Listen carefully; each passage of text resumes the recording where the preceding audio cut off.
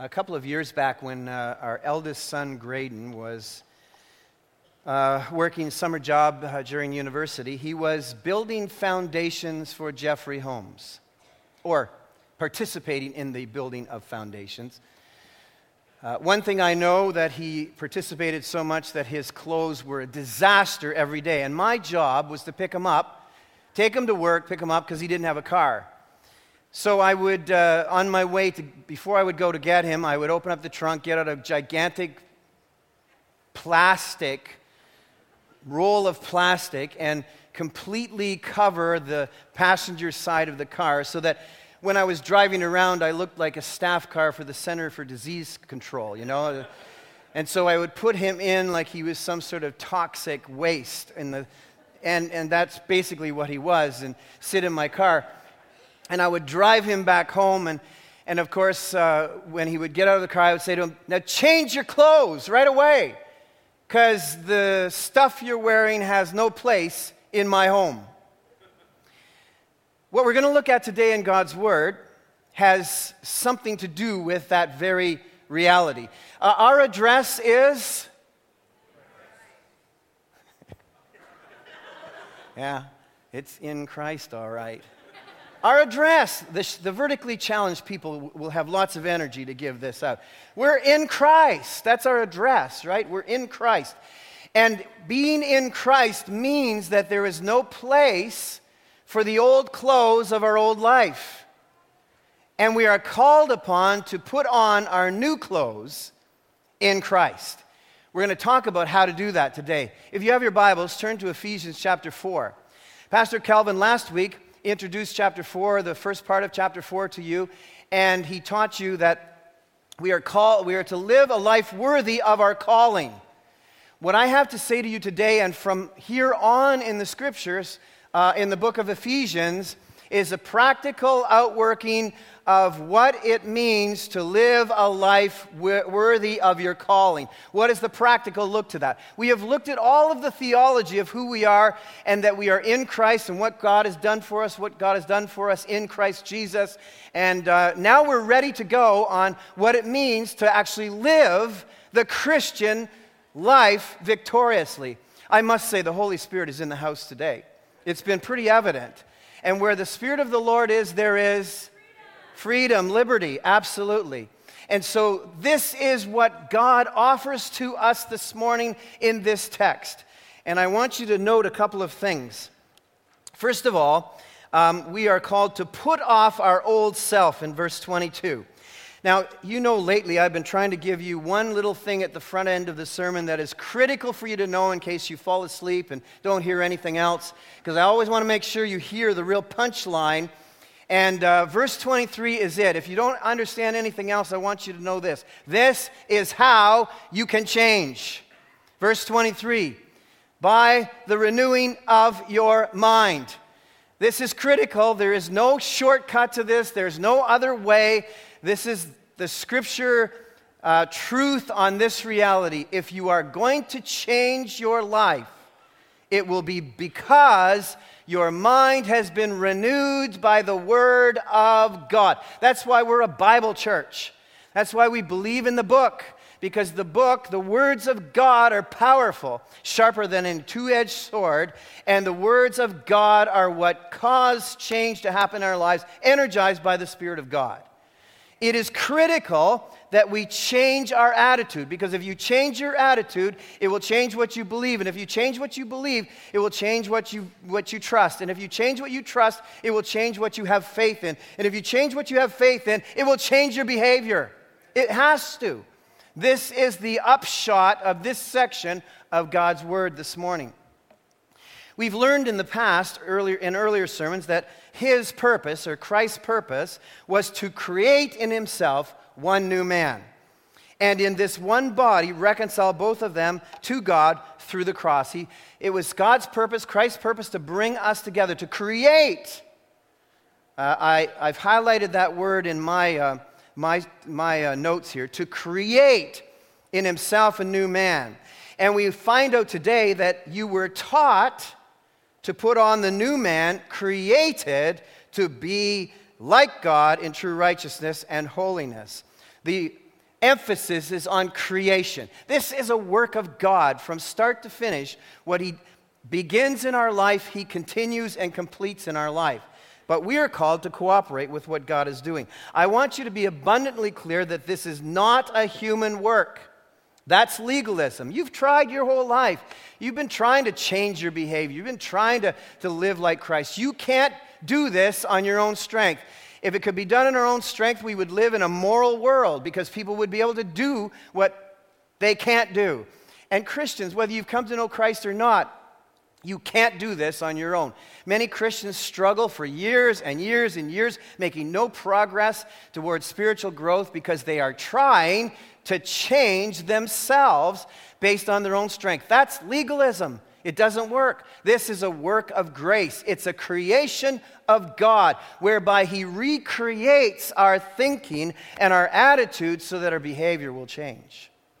But this is important that we understand how this is done. At salvation, you were automatically transferred into the new man community. You were given a new address. But you are not automatically transformed into the new man likeness. You may be still parading around in that address wearing your old clothes. This, Paul says, must change. In fact, in verse 17, he says, I tell you this and insist on it in the Lord. This is not a trivial matter, and it's not an optional matter. It is a command of God. This is not something you say, well, look, you know what, I came to know Christ, I'm saved, I'm good, I've got my fire insurance, I'm going to heaven, it really doesn't matter what I'm like because Christ will clean me up at the end. No, that's not what the Bible pictures. This text gives us confidence to know we truly belong to the Lord. That's why he says at the beginning of this chapter, you need to live a life worthy of your calling, making your calling a sure thing or secure. So we're talking now about transformative Christianity, which quite frankly in my mind is the only kind of Christianity that there really is. Transformative Christianity, growing, being sanctified. And by the way, it's generally just a whole bunch of little changes in the opposite direction of the way you used to live. As the Spirit of God chips away at your life and puts you in a full Nelson and says, you got to make some changes in your life. And here are the changes you got to make. And there's little changes over time, and over a lifetime, we grow more and more like Christ. So, in order to change, what do we need to be taught? Well, let's look at the text. Ephesians chapter 4, verse 17. So I tell you this, and insist on it in the Lord, that you must no longer live as the Gentiles do. Now, Gentiles there, of course, is a reference to those outside of Christ, those who are lost. Because we're Gentiles in here today, and many of us are believers. It's the lost. In the futility of their thinking, they are darkened in their understanding and separated from the life of God because of the ignorance that is in them due to the hardening of their hearts. That's the human condition. That's the human problem, the hardness of hearts, not soft toward God. Having lost all sensitivity, they have given themselves over to sensuality so as to indulge in every kind of impurity with a continual lust for more. You, however, did not come to know the Christ that way. The definite article should actually be in there. The Christ. You did not come to know the Messiah. Paul wants to really emphasize his stature, his authority, who he is, who's this Jesus? He is the Christ, the longed for Messiah, the one who has come to save your hearts. Now, verse 21 should read, it would be better if it were translated this: if indeed you heard him and were taught in him, just as truth is in Jesus. I prefer that translation because there's a big difference between heard of Jesus and heard Jesus. Do you agree? Big difference.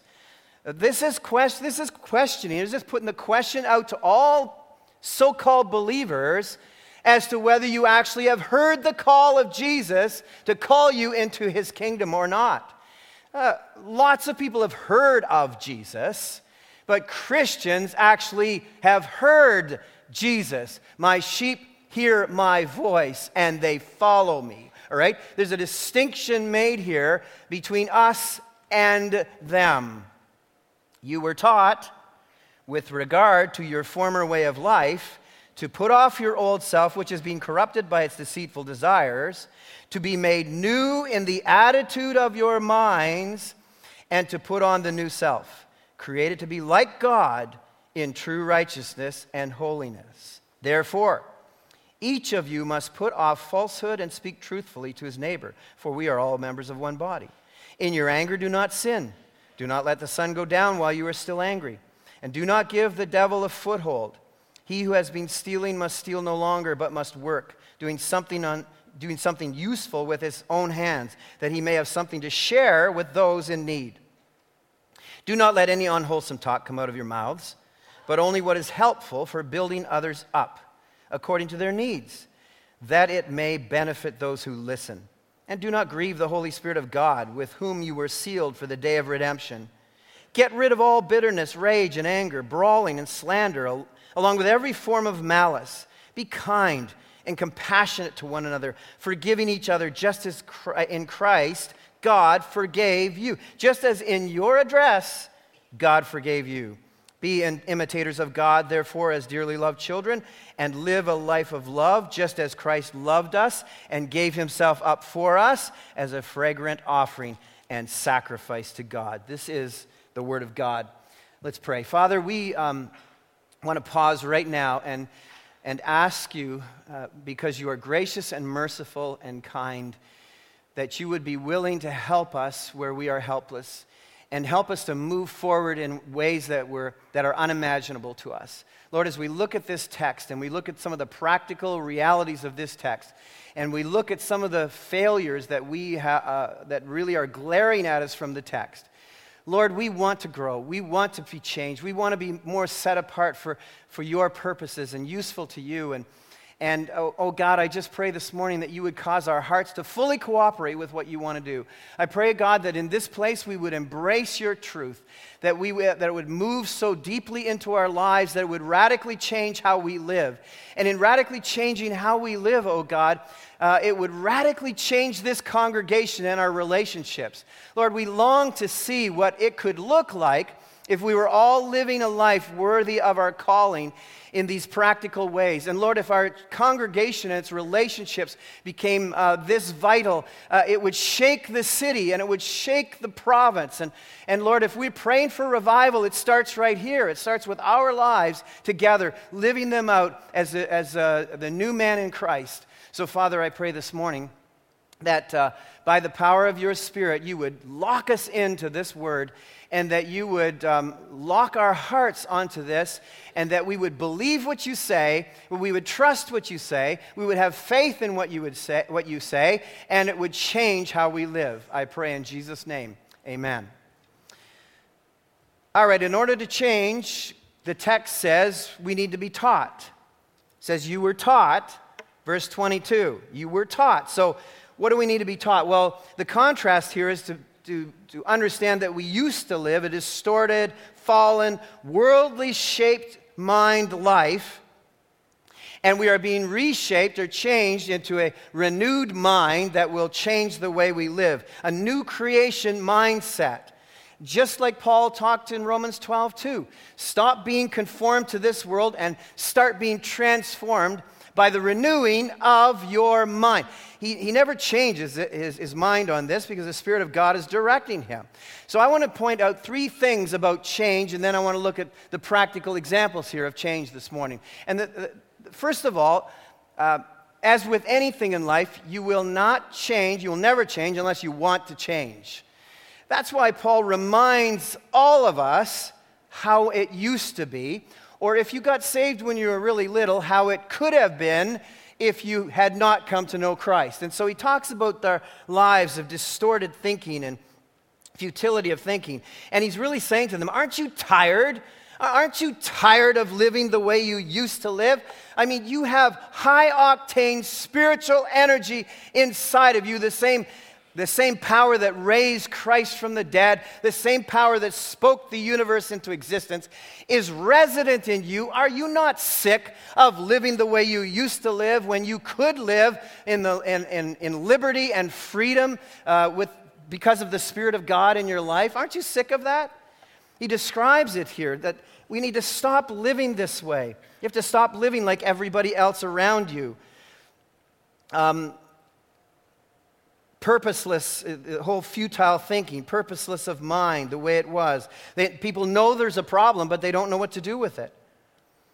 They're godless, they're hardened heart, ignorance, never independently thinking about God. Think about this, and you probably know this, the people that are around you who don't know the Lord Jesus Christ, they're not like you. I mean, we think about the Lord all the time. We're thinking about Him every hour, every minute. We think about God. They don't think about God at all. Never crosses their mind, except maybe out of their mouth as a profanity. But people who are godless, who have hardened hearts, they're never thinking about God. They don't spend any time determining their behavior on the basis of what God might think. Paul says, why are you living like that too? You shouldn't be living like that. Aren't you tired of living like that? Aren't you tired of living with moral insensitivity? You no longer can feel shame or pain or anything. The way the people of the world live, they've made an idol of sensuality because they don't have any other God. They need to feel something, and so they're always searching for more sensuality because they don't have holy spirituality. And it's always a diminishing return. Only this eternal God will fill us and satisfy us. We were made in the image of God. The reason that our culture is struggling with an identity crisis is because we were meant to have our identity in Christ. We were made in the image of God, every single human being. The reason that people are struggling and really struggling today has become more and more public, and they're choosing this identity and that identity, seeking to find some identity that will bring them satisfaction, is because they need an identity in Christ. And Paul is saying, we want to live with the identity of Christ. That's what it means to put on the garment of Christ.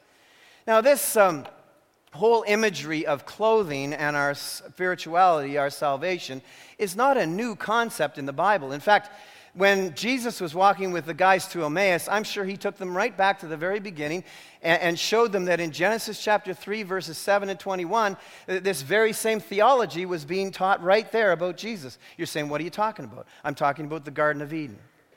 This whole garment business started back there, remember? Because we all started out naked, remember? Well, we didn't, but Adam and Eve did. Well, we did too.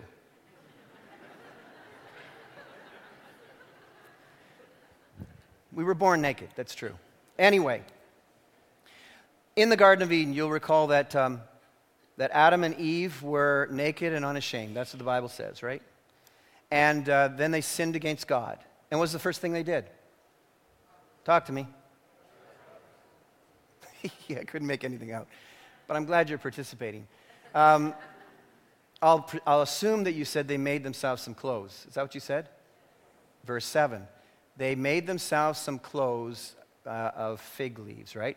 But the emphasis is on they made themselves clothes.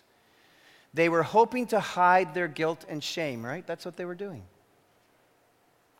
And what was the first thing that God did?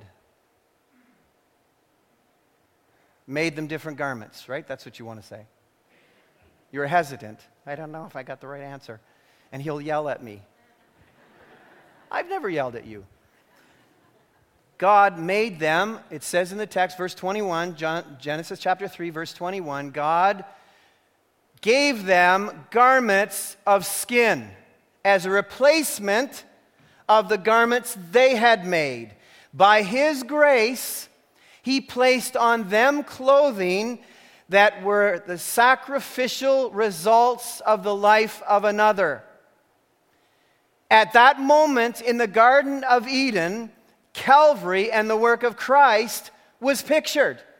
We're going to be offered a trade of the garments you have made your whole life, the garments of lying, the garments of stealing, trying to protect yourself, trying to hide your shame, trying to hide your guilt, the garments that you have made, you are being, and the identity that you have created of yourself, and you are going to be given a new identity in Christ, the identity that you were always made to have. And these garments will be given to you on the basis of the sacrifice of another so that you have life. That's the picture that's given to us. That's the gospel. The gospel appears in Genesis chapter 3 and moves its way through the whole of Scriptures. That's why Jesus, when he was walking on the road to Emmaus, took them back through the Scriptures and showed them everything that was talked about in the Scriptures about him. He went there for sure and started there and moved his way through.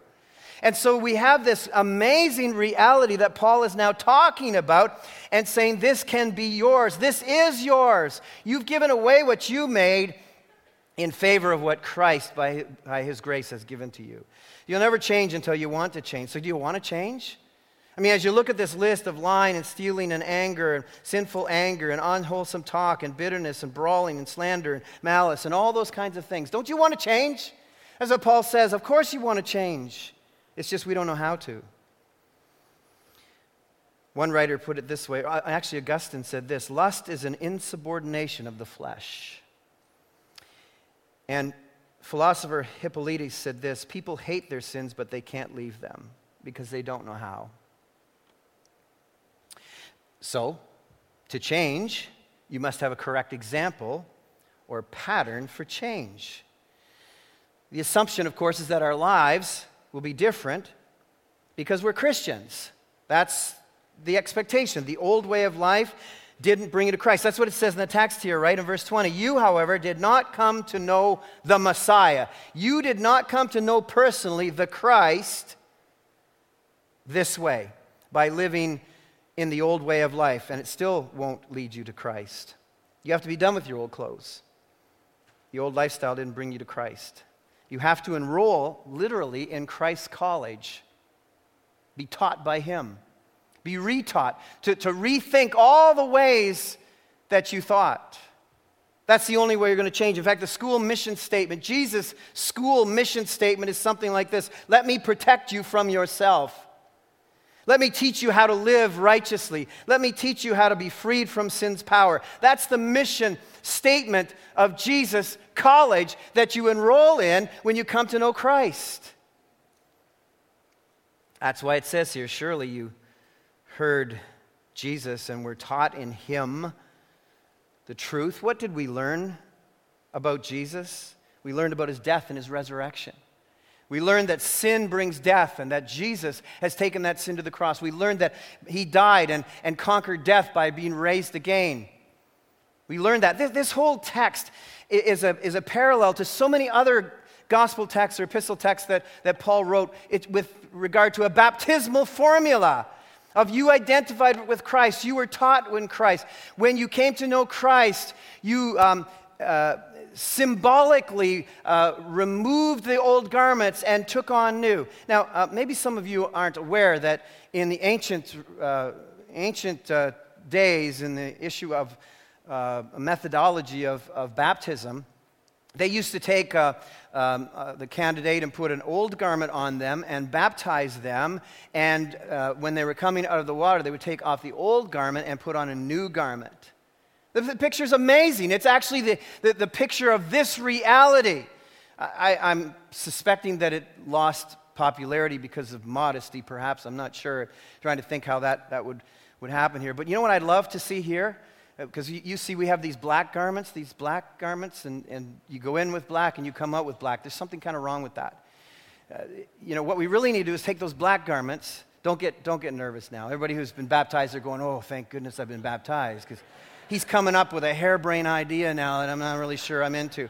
But, it would be really cool to take the black garment that you wore, and you wear that robe in, you come in with the black garment on, and then you would identify with the death, burial, and resurrection of Christ. And when you came out, you would be put on the white garment, and you would walk out of the tank in the white garment. That's the picture. That's the theological picture of what's happening here.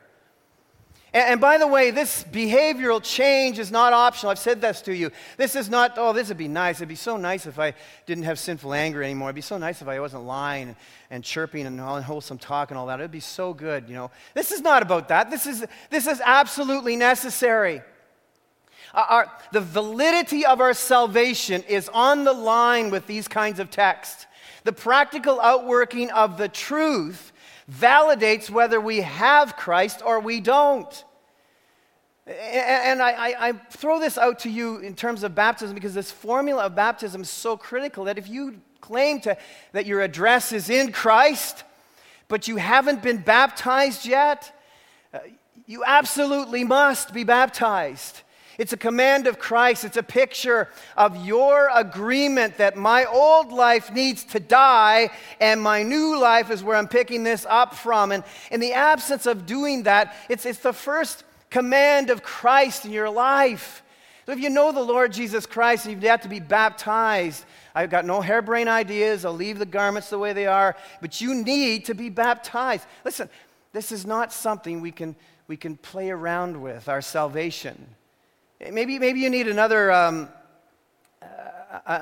illustration to help you out. But if you were to turn to Matthew 22, we're not going to take a good, careful look at that. But there's the parable there of Jesus and the banquet.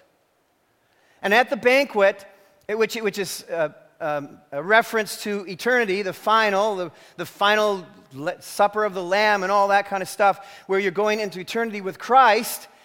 Christ happens to look down in the room, and he notices there's someone there with the wrong uniform on. And he says, that person with that garment, how did they get in here? And they're wearing that garment. And they've apparently been in the room for a long time. And Jesus said in the final reckoning, get that person and kick them out of the room because they don't have the right garment on. Now, I'm not preaching some sort of work salvation here. I'm not suggesting that you're saved by baptism. But I'm saying this, that Jesus knows what garment you're wearing. And it would be horrible for you to sit in this room Sunday after Sunday after Sunday and hear about Jesus and think you had the garment when in fact there's nothing going on in your life. There's no change going on in your life. There's no obedience to Christ going on in your life. And I want to say, if you won't even obey him in baptism, I can't imagine how you can obey him in any of these other things. Kind of quiet.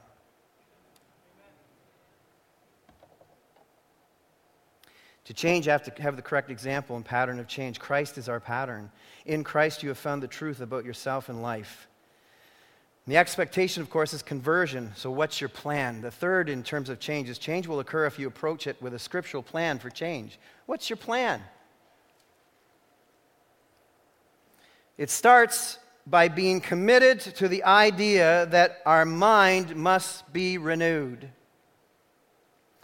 That I've been being shaped by people around me. I've been shaped by entertainment. I've been shaped by my neighbors. I've been shaped by my friends. I've been shaped by my family. And much of this is not in keeping with the truth of Christ. And by the way, just because you visit a zoo doesn't mean you're going to turn into a lion. And just because you visit a church doesn't mean you're going to turn into a great Christian. You have to be renewed in your thinking. I put it this way. If you wish to make changes in what you are, you have to make changes in what you want. And to make changes in what you want, you have to make changes in the things that shape your wants. So what shapes your wants? I'm telling you that Paul is saying this has got to be it.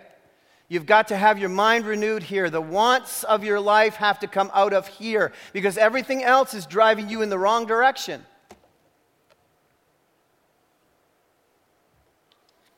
So, this is not an external makeover we're talking about. This is an extreme makeover. He says, put off the old clothes and put on new clothes. I'm one of these guys who, when I do renovations and stuff, which I hardly ever do because I'm no good at it, I'm kind of like, oh, that has to be painted? Now everybody would say, you know what, you should scrape off all the old paint and start and do, I just paint over top of it. I try to take, why would I do this scraping thing when I can just paint over top of it? And then, of course, 2 years later, I realized why I should have done that.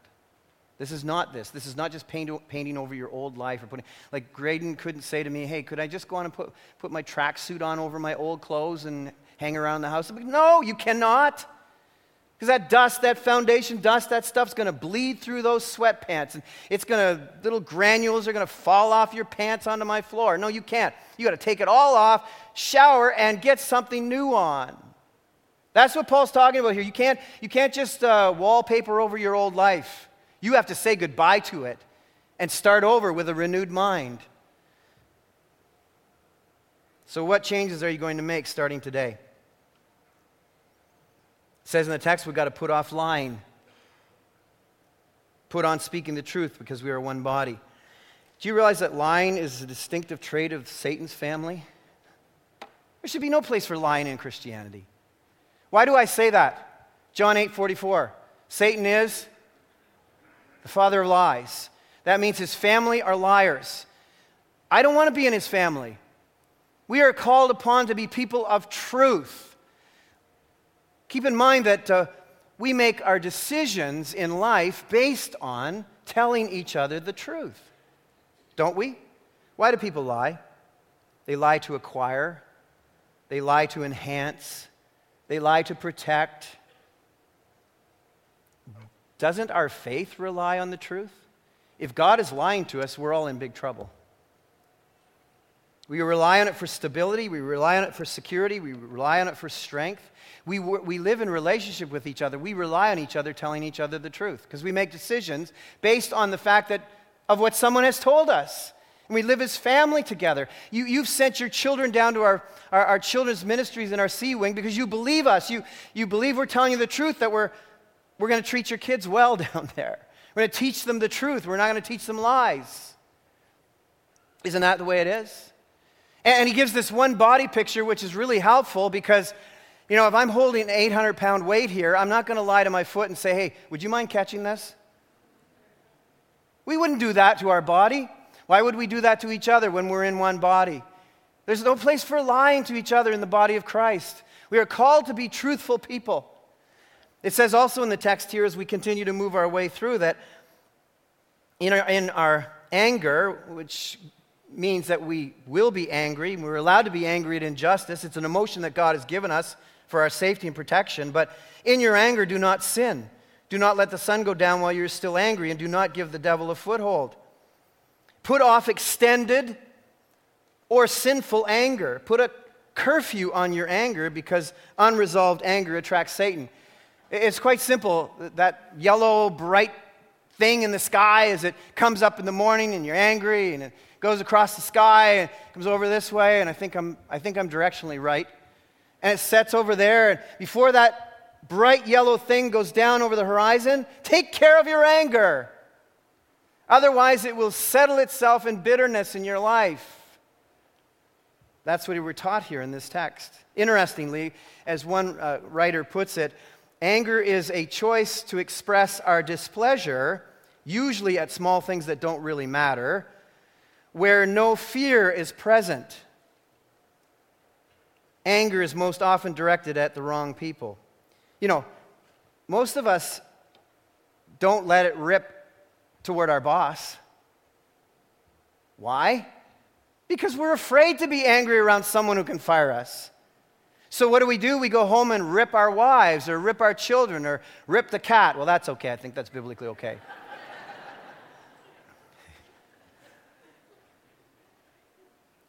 That's what we do. We are selective at our rage and our explosions. And we come to church and, aren't you nice? Aren't you winsome? Aren't you such a wonderful person? Yeah, you know nothing about this person who I live with. But you're a Christian? Get rid of that.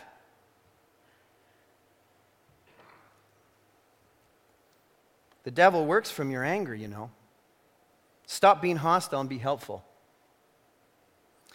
We're also to put off stealing. There are a lot of ways to steal. Say, I don't shoplift, I don't anything like. Listen, there are a lot of ways of stealing. You can steal if you don't give your full effort to your employer. That's stealing. There are a lot of ways we can steal. Rather, we are to be gainfully employed, it says in the text, right? And why does it say that? So that you'll have something to share with those in need. We are called not to be takers, but to be givers in life. Producers, to benefit beyond ourselves. As the commentator on this text wrote, our goal is not personal enjoyment, it is productivity so that we can give. If you want to wear Christ's championship coat, if you really want to wear Jesus' jersey, you got to be someone who's productive and a steward of the things that you have, not leeches and thieves on society. Because our God is creative, our God is productive, our God is a giver, not a taker. We are called to do this. It also says we're to Put off destructive speech and put on constructive speech. See what it says here about unwholesome? Do not let any unwholesome talk come out of your mouths. Put constructive speech, something from which people can benefit and the Holy Spirit can find joy. Do you realize how powerful words are? God made the universe by speaking. Words cause action. Speech is powerful. Our mouths are loaded guns, and some people should have their license to have a tongue removed. Our speech is powerful. We need to pay more attention not only to what we say, but how we say it. Words move people to action, whether for good or for bad. Many of you in here today are no doubt the product of unwholesome words in your life, and they have dogged you forever. That people have said things to you, whether it was your parents or other people in your life, other so-called friends or enemies or whatever, have said something about you, and it is dogging you your whole life. Words are powerful. They tear people up. In fact, the word unwholesome here is actually used for spoiled fish or rotten fruit. Now, spoiled fish, there's hardly anything more smelly than that. So it's a contrast here because when Christ sacrificed his life for us, it was a sweet savor in the nostrils of God. Our unwholesome speech is like spoiled, stinky fish. God is saying, you know what that smells like to me, your unwholesome speech toward one another? It stinks. It smells like spoiled fish and rotten fruit. I hate it. I want you to offer up to me something that's savory and smells good in my nostrils. No temple trashing is permitted within God's family. And there's one more here. There's a whole group of words here, which I've grouped together and just called them abuse. Bitterness, rage, anger, brawling, slander, malice. Put off abuse and put on lavish generosity. Look at the contrast here. Rather be kind and compassionate, forgiving one another, loving one another. Put on generosity of heart because God has graciously forgiven you. All of this abuse that we throw out at people is a fruit of anger and unforgiveness.